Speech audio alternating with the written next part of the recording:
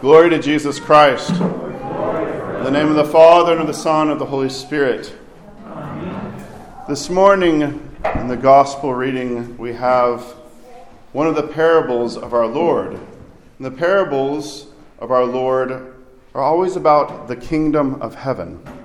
The kingdom of heaven is a phrase. It's a way of talking about what it means to be with God, to be in communion with God, to live as God. And when our Lord tells these parables, they reveal to us what the heavenly life is like.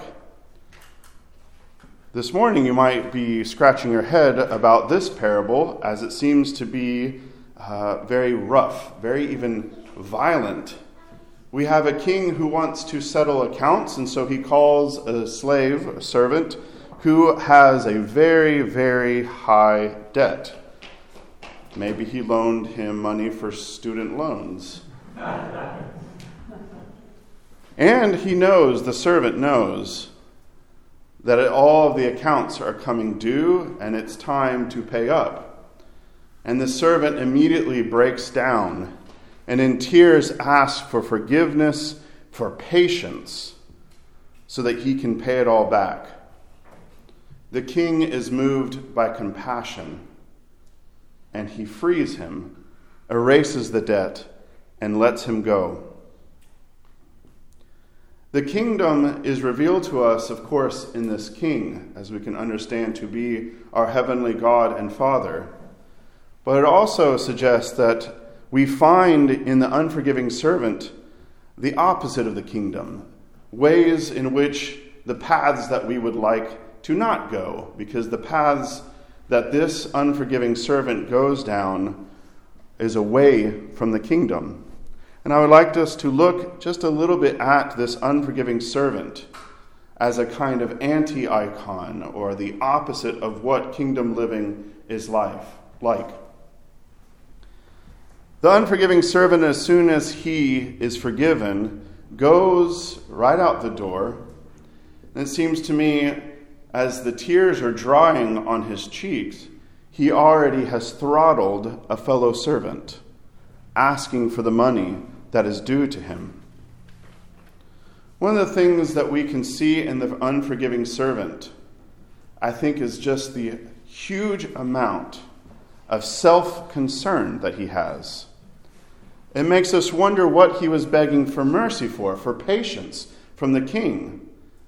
It seems to me that the tears that he shed were real tears. They were tears of real self-concern, of real, like getting your hand caught in the cookie jar, or how emotional we can get when our way is not the way chosen. The unforgiving servant, whose tears have dried, has now, in his self-concern, his slate clean, now goes out to settle accounts. And in his self-concern, as soon as the forgiveness has been stated, as soon as he walks out the door, he has a fellow servant, a friend, by the throat. Not only can we see in the servant self-concern, but I want to ask, where is the compassion? Again, it struck me in this parable, and I keep coming to this. We have a man pleading for forgiveness and patience. And the king, moved by deep compassion because this man is broken before him, and it seems immediately as he walks out the door, he's ready to violently hold to account his fellow man. Where's the compassion in the unforgiving servant? The violence, not just an altercation, not just an exchange of words or saying, okay, you've got 5 days left. He's already ready to break the fingers on the debt that's owed to him. He's got him around the neck. The lack of compassion, the self-concern. Of course there's violence. Of course the imagination of this man, the empathy that he lacks, as soon as he's freed, he's ready to continue getting what he is owed. I also want to underline for us this morning the virtue that this man lacks, but that the king displays. And that is found in both of the pleas of the unforgiving servant before the king, but also his fellow servant. And that word is patience.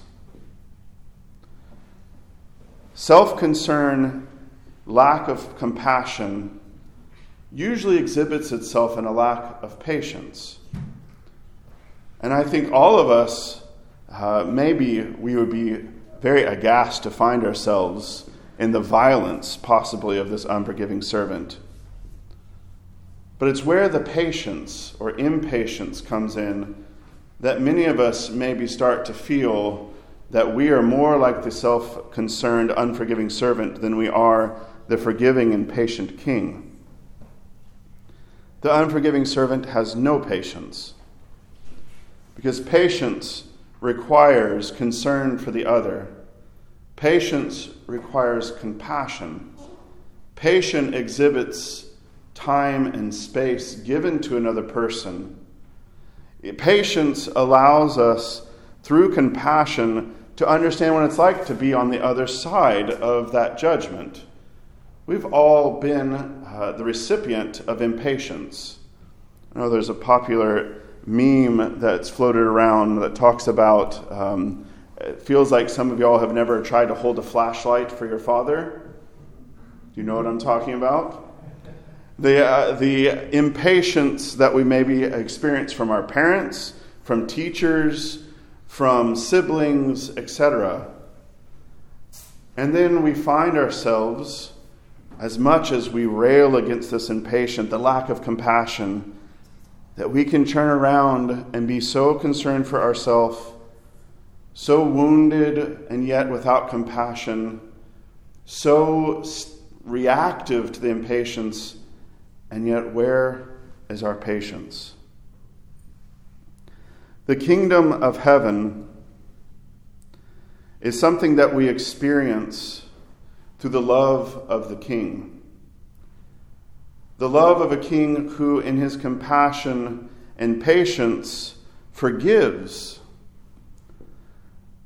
And I think there is a compassion and patience here that in the text it does not say that the king throws into the prison out of some kind of anger, but that the unforgiving servant is in himself imprisoned out of his lack of compassion, out of his lack of patience. He feels the wrath. He feels the self-concern that has eaten him alive. Brothers and sisters, this week, as we engage with our loved ones, as we engage with those in the world, those at work, those driving next to us on the road or speeding past us on the road or cutting us off in the road, those that do the smallest of things and those who have done the most hurtful things, let us forgive. Let us find the compassion. Let us find the patience through our Lord God and Savior Jesus Christ and the power of the Holy Spirit, giving glory to our Father. Amen.